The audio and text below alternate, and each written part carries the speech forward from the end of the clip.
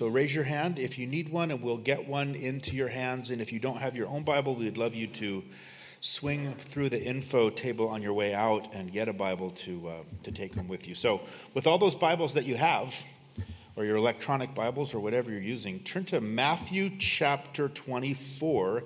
This morning we're going to look at the big chunk in the middle, verses 9 through 31, as Jesus continues with his disciples in this Olivet discourse. Remember, there they were atop the Mount of Olives, and he's talking to them about the things that would be coming in the future. And he's giving them, of course, he's giving to us as well, this kind of a panorama of all of human history that would come. And I think it's important as we continue looking at this panorama that we first take just a few minutes and look at what is the backbone of Bible prophecy. It's an outline of God's plan for his people, the Jews. It was given to the prophet Daniel, and it was recorded for us in Daniel chapter 9.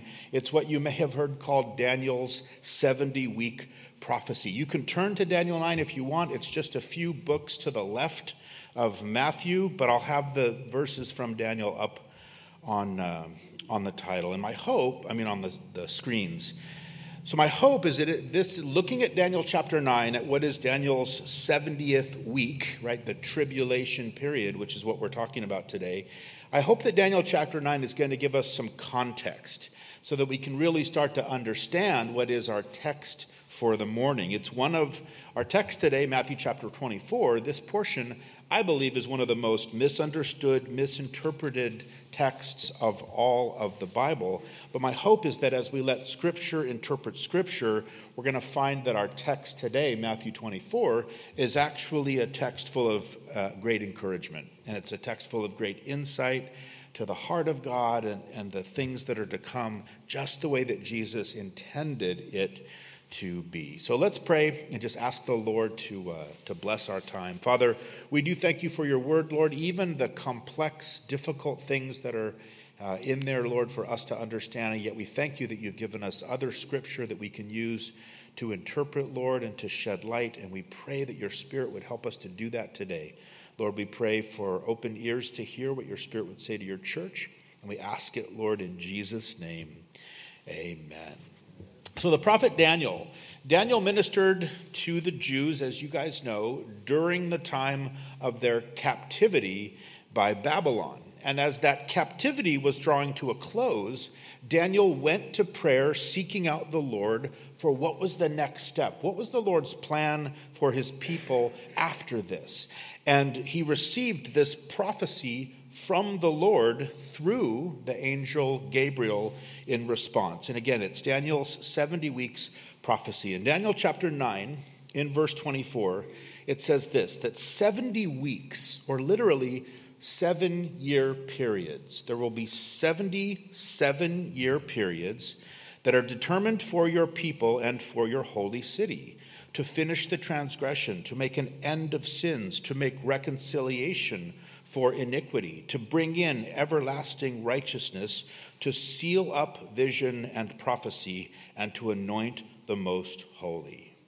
That's pretty comprehensive, right? So the Lord says to Daniel that from that point, there would be 70 7-year periods as the Lord deals with Israel and her sins, including the coming sin of the rejection of Jesus, right? And also to deal with Jesus' return, his anointing as their Messiah. Now watch, he's going to give us a little bit of detail about these 7-year periods.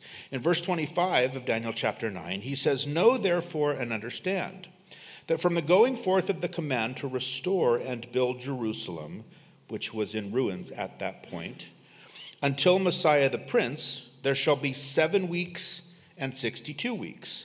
The street shall be built again, and the wall, even in troublesome times." So after their return from captivity in Babylon, it would take 7 weeks or 49 years to rebuild Jerusalem, to reestablish worship there. And we see exactly that in the historical accounts of Ezra and the book of Nehemiah. In verse 26, it says, "And after the 62 weeks, Messiah shall be cut off, but not for himself." So 62 weeks later, or precisely 434 years to the day, as we've talked about, we've seen it documented, that's when Jesus rode into Jerusalem, right, presenting himself on Palm Sunday as their Messiah. And yet it says there that he would be cut off, right? He'd be crucified, not for his own sins, but for the sins of others. And that was the event we've talked about, which kind of stopped the prophetic clock, if you will. That's the event because of which the Jews now have been set aside. And as the Lord turns now to work instead, for the time being, through this new organism that he was going to birth called the church. The rest of verse 26 says that the people of the prince who is to come shall destroy the city and the sanctuary, and the end of it shall be with a flood. Until the end of the war, desolations are determined. So this is that event we've talked about so many times. This is that destruction of Jerusalem that occurred in AD 70 by the Romans, who, interestingly, Gabriel says here, are the people of this ruler who is to come. We see there in that verse that the temple is going to remain desolate, it says, until the end. And that's precisely what we see today. Now, if you've been keeping track of our 70 weeks of this 70-week prophecy, you see we had 7 weeks, then another 62 weeks, which means we have a total of 69 weeks that were completed before that prophetic clock was paused. So that means that we have one more week.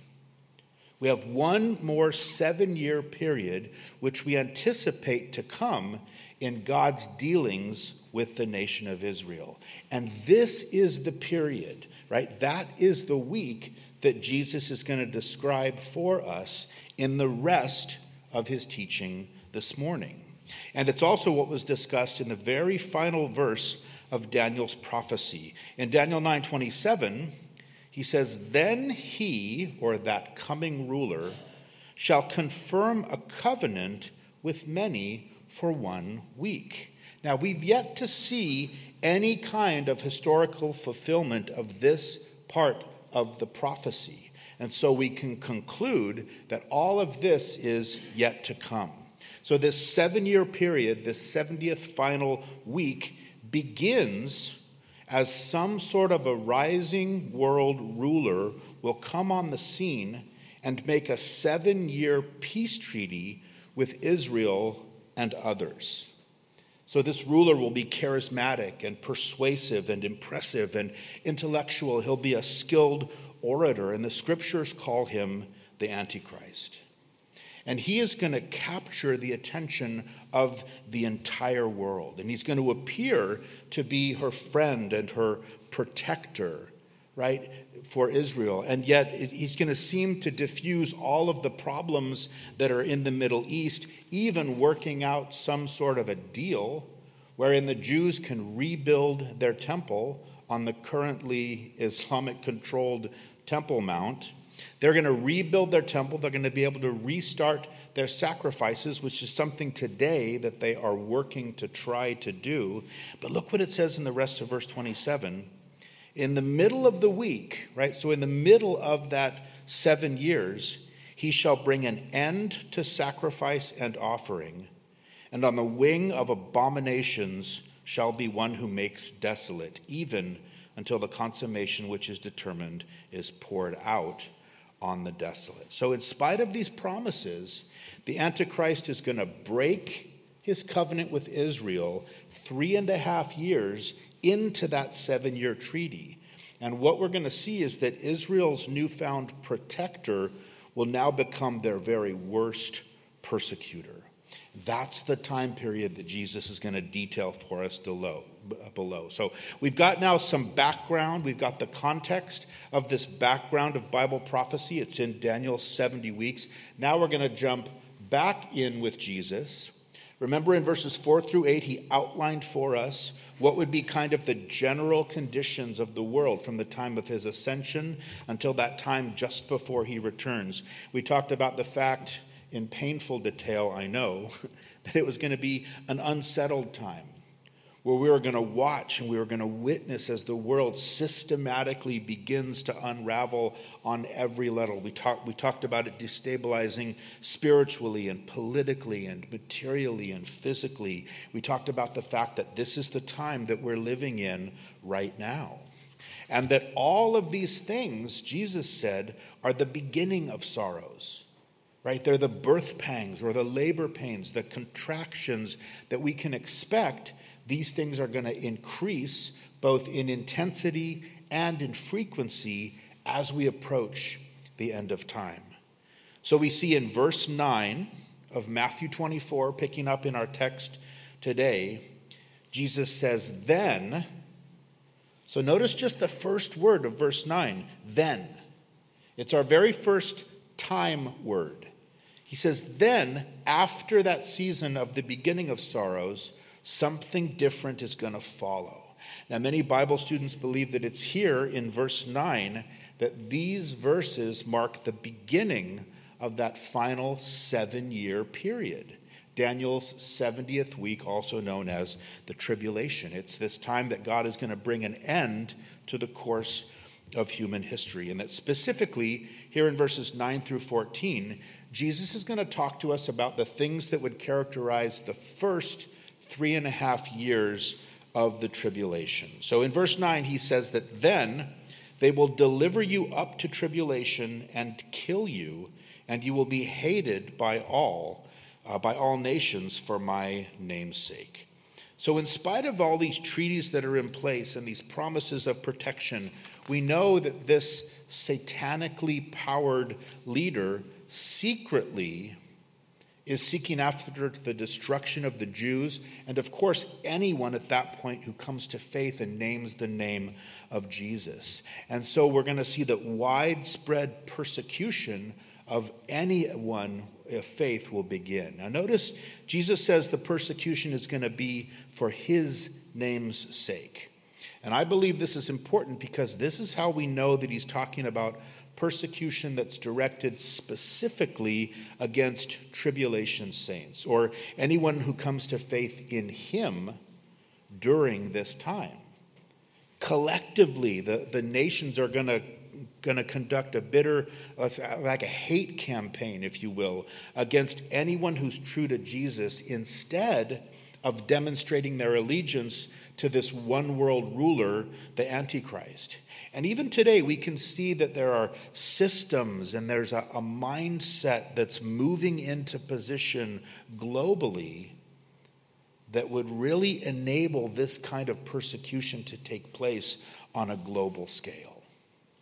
In Mark chapter 13, Jesus says, watch out for yourselves, for they will deliver you up to councils, and you'll be beaten in the synagogues. You'll be brought before rulers and kings for my sake, for a testimony to them. So not only will these believers be tried in religious and civil courts, also opposed by the apostate Jews of the time, but many of them will be martyred because they refuse to recant. Now, of course, as with everything we looked at last week, we've seen this kind of testing, right? It's happened during periods all throughout the history of the Christian church. And yet the scriptures seem to indicate yet another level of systematic worldwide persecution against believers, right? Faithful believers experiencing a time of great personal testing during this beginning part of the tribulation. Now, ultimately, we're going to see that the Antichrist is going to set himself up to be God and demand to be worshipped. So it makes perfect sense that during this initial phase of his rise to power, after this successful negotiation bringing peace to the Middle East, that we would increasingly see him start to weaponize this already present false religious system, to stomp out what he knows is the voice of truth spoken by believers in Jesus Christ. Verse 10 says that many will be offended, will betray one another, they'll hate one another. Then many false prophets will rise up and deceive many. And because lawlessness will abound, the love of many will grow cold. So notice, it's not just believers who are going to undergo times of testing and trial. But in these verses, we see that the overall conditions of the world at this time are going to be unbearable, because the society and the whole planet is going to start to quickly deteriorate into worldwide chaos. And it's not just going to happen in that kind of geopolitical arena, but in the personal arena as well. Jesus says that people who were once closest to each other are going to betray one another, right? Division in marriages and homes and families, right? Nations are torn apart because of this kind of divided loyalty. He says there's going to be a great falling away. It's the literal translation of that word offended, that many people would fall away from the faith because of the pressure. He says lawlessness is going to abound. And the sense there in the language is that even the law enforcement agencies are not going to be able to keep the peace, because there's going to be this kind of exponential acceleration of persecutions and murders and crime. Other translations render that sin will be rampant everywhere, or there will be a multiplication of wickedness. So there's this general deterioration of society, a complete disregard for anything that's right and anything that's good. As Jesus says, love itself is going to start to wane. Now, I don't know about you, but as I consider that, this is a graphic and a pretty horrifying picture of a world that's completely devoid of the influence of God. A world that's been left exclusively under the control of our own sinful human nature and Satan's evil and pervasive influence, which will at that point be ultimately unchecked. And most Bible students believe that there's one clear reason for this inevitable and incredibly rapid decline, and that's because the Holy Spirit's influence in the world, as he's currently working through the church, will no longer be in operation, because the church will have been removed from the earth at the rapture just before the beginning of this period. So, if that word rapture is new to you, Paul talks about this event in 1 Thessalonians chapter 4. He says that there's coming a time when the Lord himself will descend from heaven with a shout and with the voice of an archangel and with the trumpet of God, and the dead in Christ will rise first. Then we who are alive and remain shall be caught up together with them in the clouds to meet the Lord in the air, and thus we shall always be with the Lord. In fact, Paul tells us that it's the removal of the church which is going to allow for the Antichrist to come to power in the first place. When he writes to the Thessalonians the second time, he describes these details for this church about the things that pertain to the church in the end time scenario. These people thought that they had missed the coming of Jesus for the church before the final return of the Lord. In 2 Thessalonians 2, he says, "Let no one deceive you by any means, for that day," or the second coming, "will not come unless the falling away comes first, and the man of sin is revealed, the son of perdition, who opposes and exalts himself above all that is called God or that is worshipped, so that he sits as God in the temple of God, showing himself that he is God. And now you know what is restraining, that he may be revealed in his own time. For the mystery of lawlessness is already at work. Only he who now restrains will do so until he's taken out of the way, and then the lawless one will be revealed." He who now restrains is the Holy Spirit as he works through the church as a preserving force within this world and within society. And the Bible says he's going to continue to restrain and he's going to continue to contain this revelation of the Antichrist and that full-blown release of satanic influence until he's removed when the church is removed. So the Antichrist can't be fully revealed until this restrainer is taken out of the way, but then Satan will be free to reveal his masterpiece, the Antichrist. So with that in mind, we believe that the logical place for that to occur is right here between verses 8 and 9. And yet, interestingly, Jesus doesn't even mention it. But there's a reason for that. See, in his letter to the church at Corinth, Paul calls the rapture a mystery, right? A hidden truth. He says, "Behold, I tell you a mystery." He says, "We shall not all sleep, but we shall all be changed in a moment, in the twinkling of an eye." And so the teaching here about this coming event of the rapture isn't introduced here in this great prophetic discourse in Matthew because it was still a hidden mystery. It didn't pertain to the people that Jesus was talking to in the Olivet Discourse. It was a mystery, of course, not to Jesus, but to men at that time.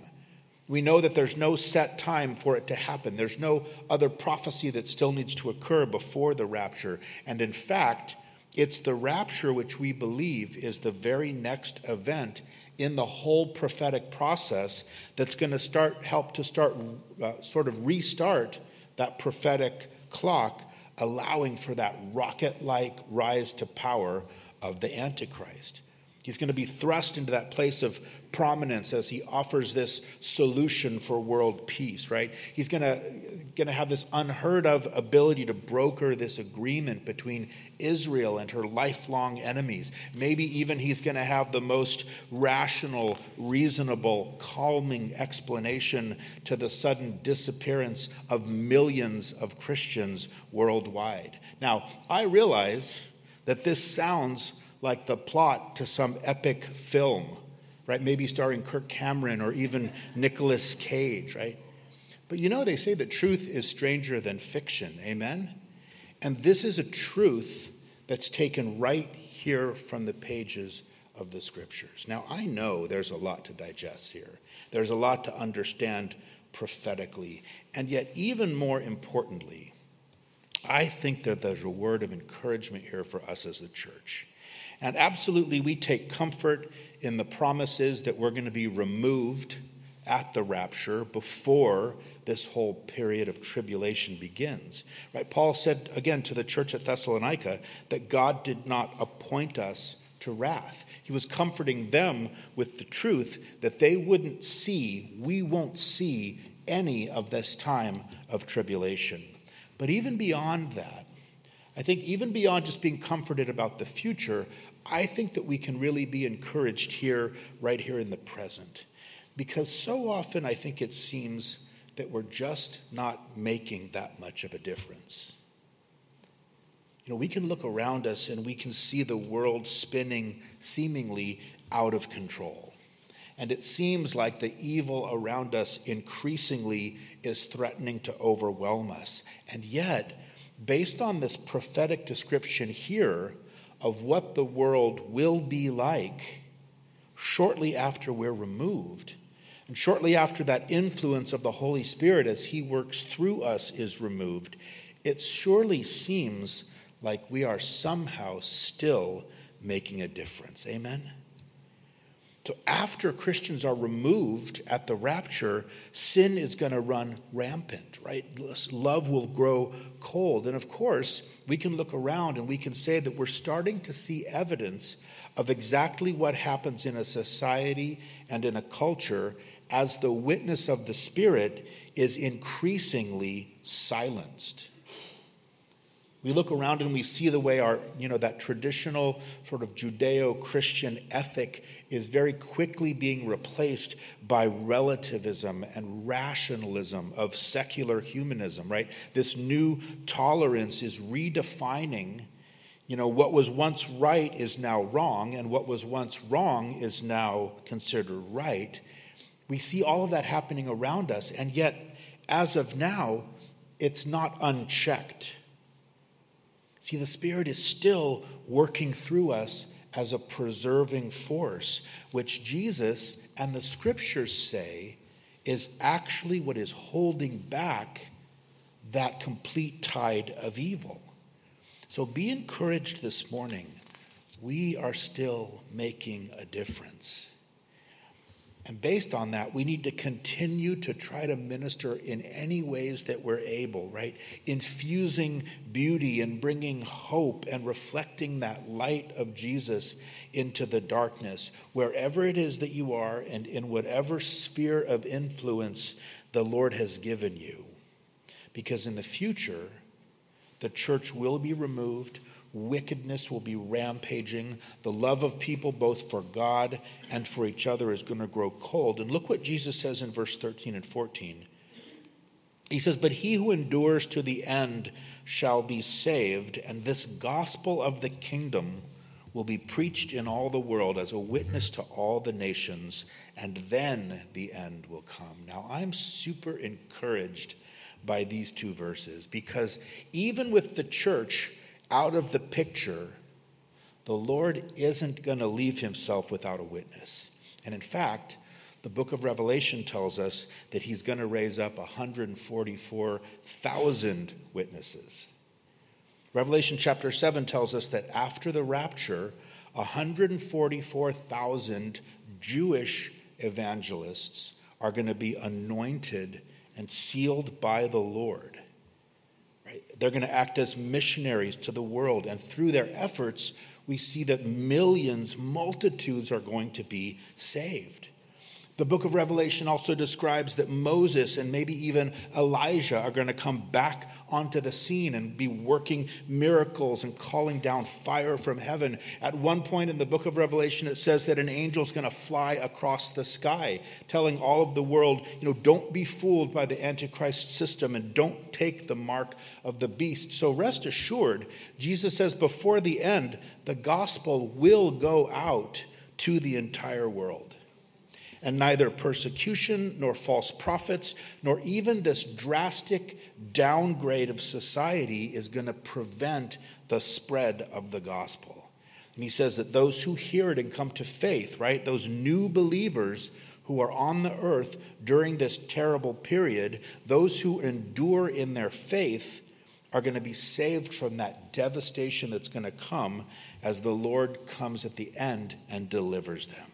Now, you may have heard this verse quoted in the sense that we are responsible to evangelize the entire world so that Jesus can come back, right? And that he can't come back until we've done that.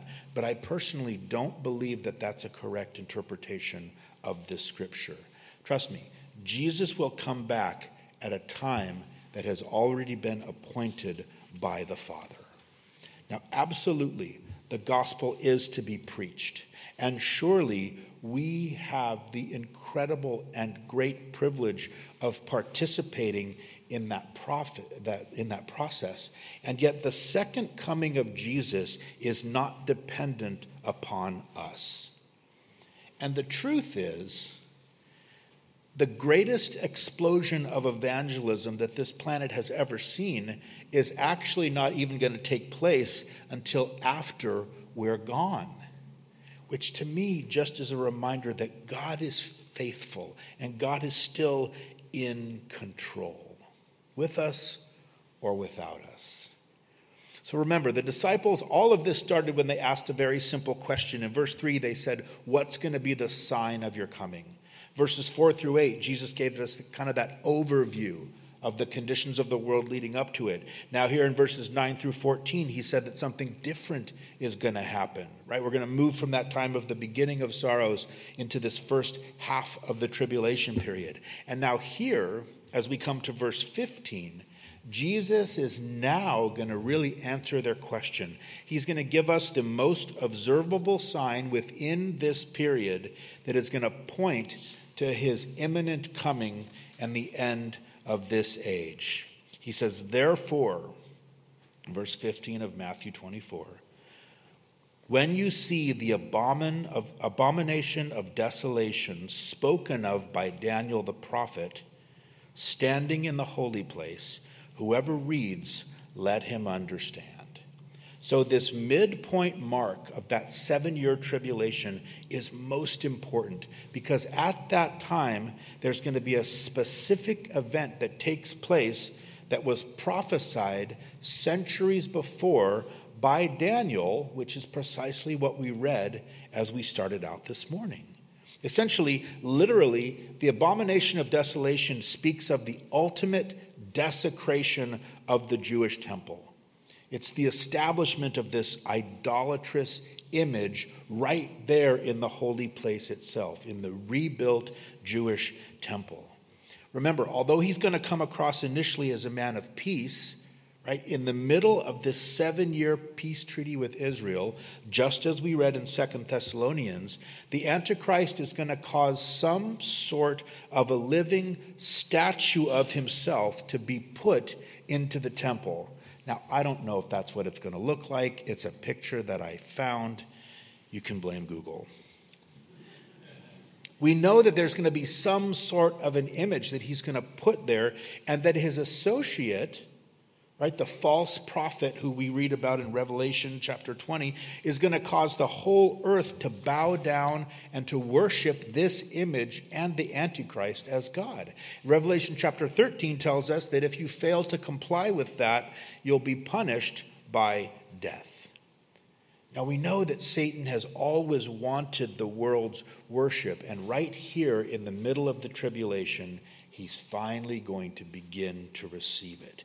And this is the act, Jesus says, that ultimately is going to trigger the final judgments of God, right? It's the abomination that brings the desolation. This single event is of such tremendous importance. Jesus says that it's the installation of that idol is the signal for everybody who knows that the great tribulation is about to begin.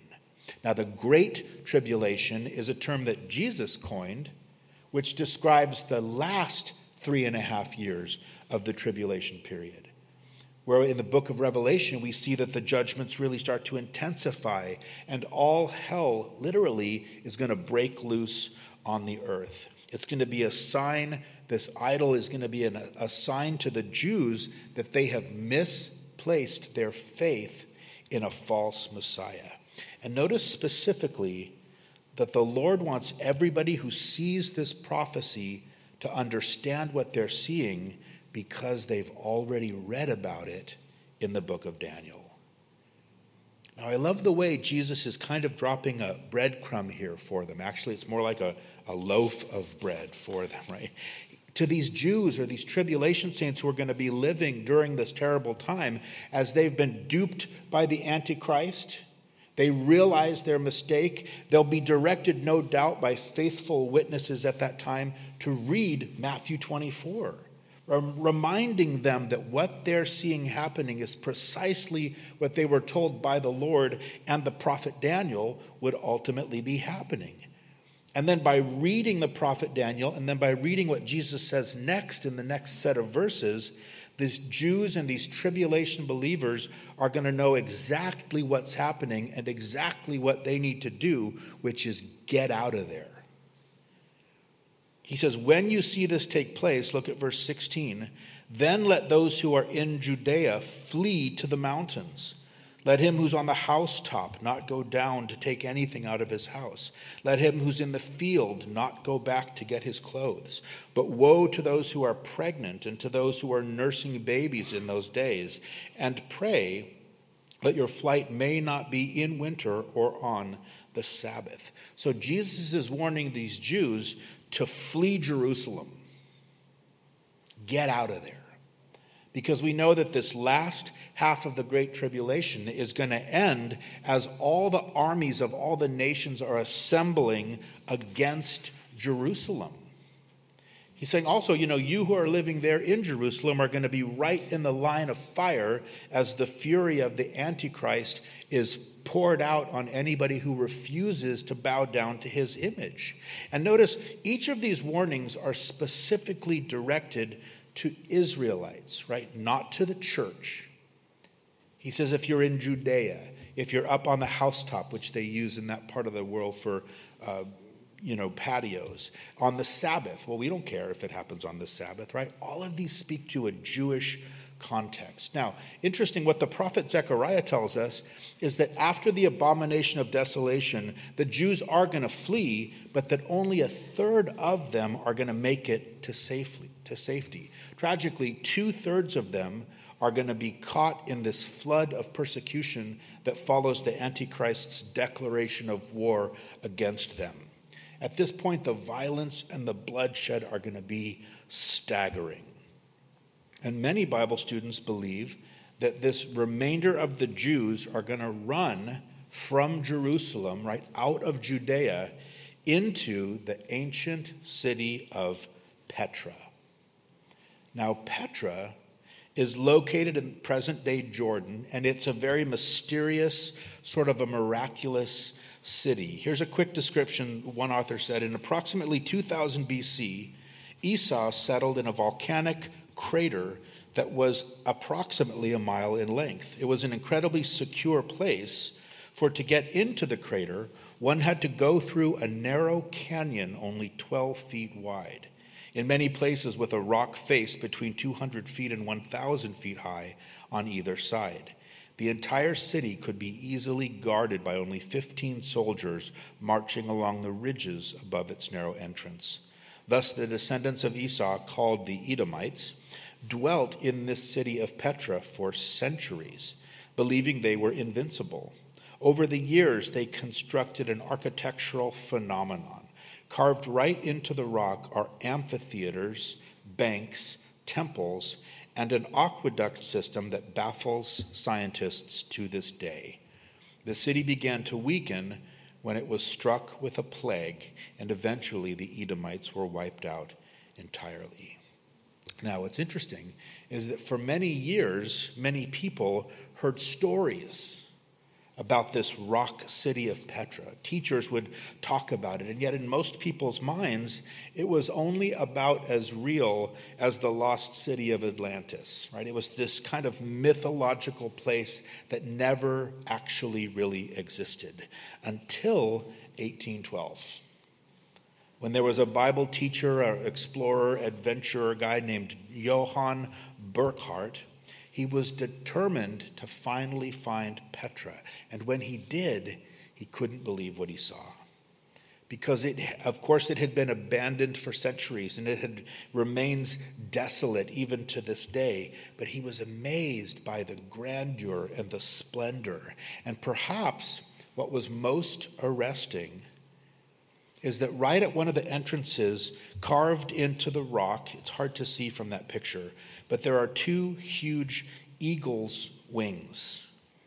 And then throughout the city, as you go in multiple locations, you find these other carvings of eagles all around the city. Because in the book of Revelation, chapter 12, it declares that during this exact end-time scenario that Jesus speaks of here, it says, Revelation 12:14, that the woman, or Israel, was given 2 wings of a great eagle, that she might fly into the wilderness to her place, where she is nourished for a time and times and half a time, that's 3.5 years, from the presence of the serpent, who is Satan. A number of years ago, there was another Bible teacher, William Blackstone, who was so convinced that Petra was going to be the place where the Jews would run and keep safe, that in the 1940s, he purchased thousands of Hebrew New Testaments. And he underlined passages like Matthew 24 and Revelation 12, and they placed them in jars, sealed containers, all throughout the city. And his hope was that when the Jews finally get there, the Bibles will be there waiting for them. Don't you love that? And they're going to shelter there with God's word as God's wrath is poured out in judgment on the world. For then it says in verse 21, there will be great tribulation, such as has not been since the beginning of the world until this time, no, nor ever shall be. And unless those days were shortened, no flesh would be saved. But for the elect's sake, those days will be shortened. So this final 3.5 years, right, after the Antichrist reveals his true nature, after the Jews flee to the wilderness, it's going to be a time of disaster and destruction and death, unlike any other in human history. If you read the book of Revelation, it describes these judgments as they're poured out. There's going to be plagues, boils, all the sea life dying, rivers, waters, sources turning to blood, heat that scorches the earth, thick darkness that takes over the planet, men crying out for death just in relief to the suffering, wicked spirits then that are going to draw all the nations to array themselves in battle at Armageddon. It talks about global earthquakes. It talks about 100-pound hailstones. There's no question that the awful character of the Great Tribulation, I don't think that anybody could firmly grasp just how bad it's going to be. And that's quite a statement when we think of the terrible wars and the plagues and the famines, the genocide that we've seen throughout human history. And yet when God pours out his wrath fully and finally on a God-rejecting world, it will truly be great tribulation. But I want you to notice this. It will also be measured tribulation. So what I mean by that is this isn't like God is in some kind of out-of-control rage. Because notice Jesus says that unless the days were shortened, or unless they were contained or numbered, specified, unless that happened, no one would survive them. He says the entire world would be annihilated if these things were allowed to continue. But God will shorten those days for the sake of his elect. And these days are actually numbered for us both by Daniel in chapter 12 and by John in the book of Revelation, chapters 11 and 12, as actually 1,260 days, which, you won't be surprised to hear, right, is 3.5 years if you count it according to 30-day months, according to the ancient Jewish calendar.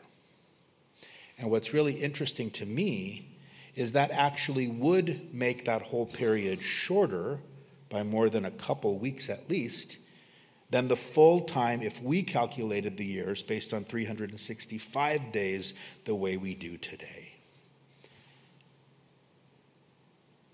And he does this, Jesus says, as an act of mercy for the sake of the elect. Right? The Jews and any Gentiles during that time who are converted. And it's important to me, I think, as we read and as we consider the events of the tribulation, during the tribulation and especially this great tribulation, it's important that we maintain our perspective, because the tribulation period signifies and it brings judgment on mankind collectively. But notice that even during that time, people can repent individually, right? Even in the midst of his wrath, God is still going to be searching to save the souls of the rebellious through all of these witnesses and through these miracles of Moses and Elijah and the angels. He's trying to get individual men and women to turn and to be saved from eternal destruction. Then Jesus says in verse 23, if anyone says to you, look, here is the Christ, or there, he says, do not believe it. For false Christs and false prophets will rise and show great signs and wonders to deceive, if possible, even the elect. See, I have told you beforehand. Therefore, if they say to you, look, he is in the desert, do not go out. Or look, he's in the inner rooms, do not believe it. He says, "For as the lightning comes from the east and flashes to the west, so also will the coming of the Son of Man be. For wherever the carcass is, there the eagles will be gathered together." So during this time, world conditions are going to be so terrible. People are going to wonder if relief is ever going to come. And that makes the perfect scenario for these false spiritual leaders to come on the scene and say, "Hey, we found the Messiah. He's out here in the desert," or, he's over here, or he's over there. Jesus says, don't believe any of them. Because he says, when I truly come, it's going to be like lightning. It's going to be obvious to everyone. Now, understand this. When Jesus comes for the church at the rapture, before the tribulation, we've seen he's going to come in the air in the twinkling of the eye, and his people are going to be caught up to meet him there. It's very different when he returns 7 years later with the church to the earth at his second coming at the end of the tribulation. That is going to be a great public event, and Jesus says that every eye will see him. And I think Jesus points to here what the book of Revelation says is going to be the very final earthly event that precedes his return. And that's the gathering of these Gentile nations to war against one another at Armageddon, right here in the valley of Megiddo in Israel. In fact, a lot of people believe that reference there in verse 28 to the birds that are flying around the carcasses is a picture of the awful carnage and the incalculable number of corpses that are going to result from this great battle. In fact, most translations use the word vultures rather than eagles, which is probably more fitting. Still, other people believe, and I think it's fitting also, that it points to this entire world system, right? That through all this pride and pomposity and ultimately is nothing more than a dead carcass to the Lord. Jesus says, don't be deceived. He says, when I return to set up this righteous kingdom, it's going to be unmistakable. It's going to be unmissable, if you will. It's going to be public, it's going to be universal, and it's going to be glorious. And like this lightning, it's going to be instantly, clearly visible to everybody. And it's going to be accompanied by these other unmissable signs. Look at verse 29 and 30. Because it says, immediately after the tribulation of those days, the sun will be darkened, the moon will not give its light, the stars will fall from heaven, and the powers of heavens will be shaken. Then the sign of the Son of Man will appear in heaven. Then all the tribes of the earth will mourn, and they that see the Son of Man coming on the clouds of heaven with power and great glory. Now in Joel chapter 3, it tells us there's going to be these disturbances in the heavens, that his coming, he's here. Now we're not told specifically what the sign of his coming is, but we are specifically told that all the people on the earth at that time are going to recognize it. Now, some believe, as we've talked about in the last couple of weeks, that it's the return of the Shekinah glory, right? And just in the same way that the Shekinah glory exited the temple as a sign that God was setting Israel aside, that we're going to see that Shekinah glory again in the heavens as a sign that the Lord is back to regather them. Now, what we do know is that when he appears, it's going to cause all the nations to mourn, most likely because they will realize, they're going to know at that time that the time of their judgment has come. Can you even imagine this? Right? The one who was spit upon and was crucified was now vindicated as the Lord of life and of glory. Here we have the meek and lowly Jesus is now Jehovah himself. We have that lamb is finally descending as this conquering lion, or this despised carpenter of Nazareth is returning now as the King of kings and the Lord of lords, because he will come in power and in splendor. And this is the moment that all of creation has been groaning for, Paul says, for thousands of years. And yet this event, we also know, is going to have a very special meaning for Israel, and they're going to mourn for him for a very special reason. Because Zechariah says that when Israel looks at Jesus at his return and they see the wounds in his hands, that they're going to say, "What are these wounds between your hands?" And he will answer, "Those with which I was wounded in the house of my friends." And yet, in spite of all of this, it also says in Zechariah, Jesus says, "I will pour on the house of David and on the inhabitants of Jerusalem," what? "The spirit of grace and supplication. Then they will look on me whom they pierced. Yes, they will mourn for him as one mourns for his only son, and grieve for him as one grieves for a firstborn." So Jesus is going to return at the very moment when Israel is about to be defeated by the Gentile armies. And instead of pouring out wrath on them for their rejection of him, he's going to pour out his grace upon them. And he's going to rescue his people, and they're going to recognize him as their Messiah. And the Bible says there's going to be a time of this national repentance and cleansing and restoration as they're all gathered under this gracious leadership of the Messiah. Verse 31 says that he'll send his angels with a great sound of a trumpet, and they will gather together his elect from the four winds, from one end of heaven to the other. So from all across the planet, right, to all these places that they've been scattered because of the persecution of the last 7 years. All of those who become believers during this period, right, during this 70th week of Daniel, they're all going to be gathered together. It's like those who've received the kingdom message are now being gathered together to meet their king, because just at long last, right, just as the scriptures have predicted, the throne of David is now going to be set up again in Jerusalem. And that's the place from where Christ will reign in righteousness for the next 1,000 years, as we see in Revelation chapter 20. Now, today's text, admittedly, is yet another heavy text. And yet I really think that it leaves us with a super encouraging thought. And you guys know that the prophet Habakkuk, at another time of impending judgment upon the Jewish people, it was right before they were carried away captive to Babylon.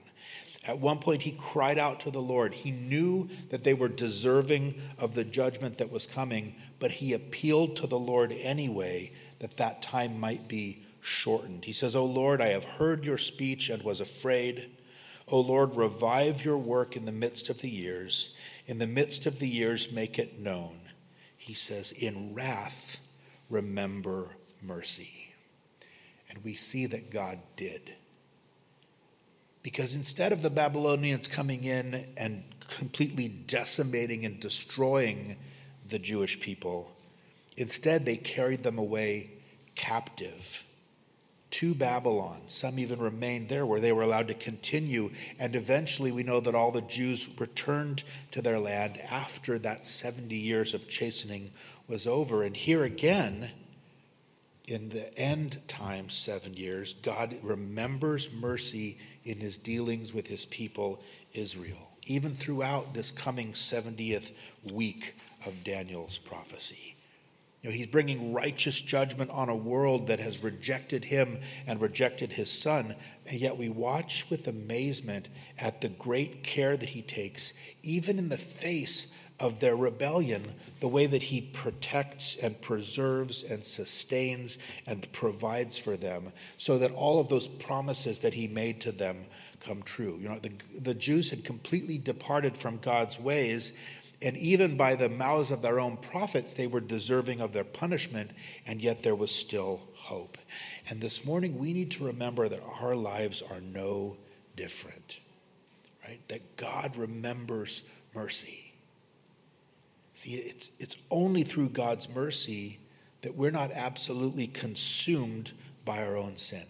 It's only by God's mercy that any of us received his son. It's only, as it says in Psalm 103, it's only because the Lord is merciful and gracious and slow to anger and abounding in mercy. It's only because of that that any of us are able to stand at all. So after we read a text like this morning, I hope that it encourages us that even in the face of whatever it is that we are facing, and even when we're sure of nothing else in this life, we can always remember God's mercy. We can always remember that he has sworn to never leave us nor to forsake us, and that he's called us into this new life in his Son. And we can come to the Lord each day and seek his mercy and ask him to continue that work in us, so that in the days to come, in whatever time we have left, that he might be glorified in our lives and glorified in our hearts. Amen. Amen. Father, we thank you so much, Lord, for your word, and we thank you that even in the difficult times, Lord, that we try to understand the things that are coming, Lord. We do pray that you would help us to remember, Lord, that you're merciful. It's part of your character, Lord. It's one of your attributes. It's who you are, Lord, and we know that you can't deny yourself. So, Father, we just pray, Lord, that as we continue to worship you this morning, Lord, that you would make that truth evident to each one of our hearts. And Lord, help us, more importantly, to carry it with us out of this place, Lord, that as we're facing trial and difficulty this week, Lord, whatever the tribulation is, though it's not the great tribulation, Lord, we know that it's tribulation for us. And we pray that in the midst of it, we would remember that you are merciful. And so we thank you, Lord, and we praise you in Jesus' name. Amen.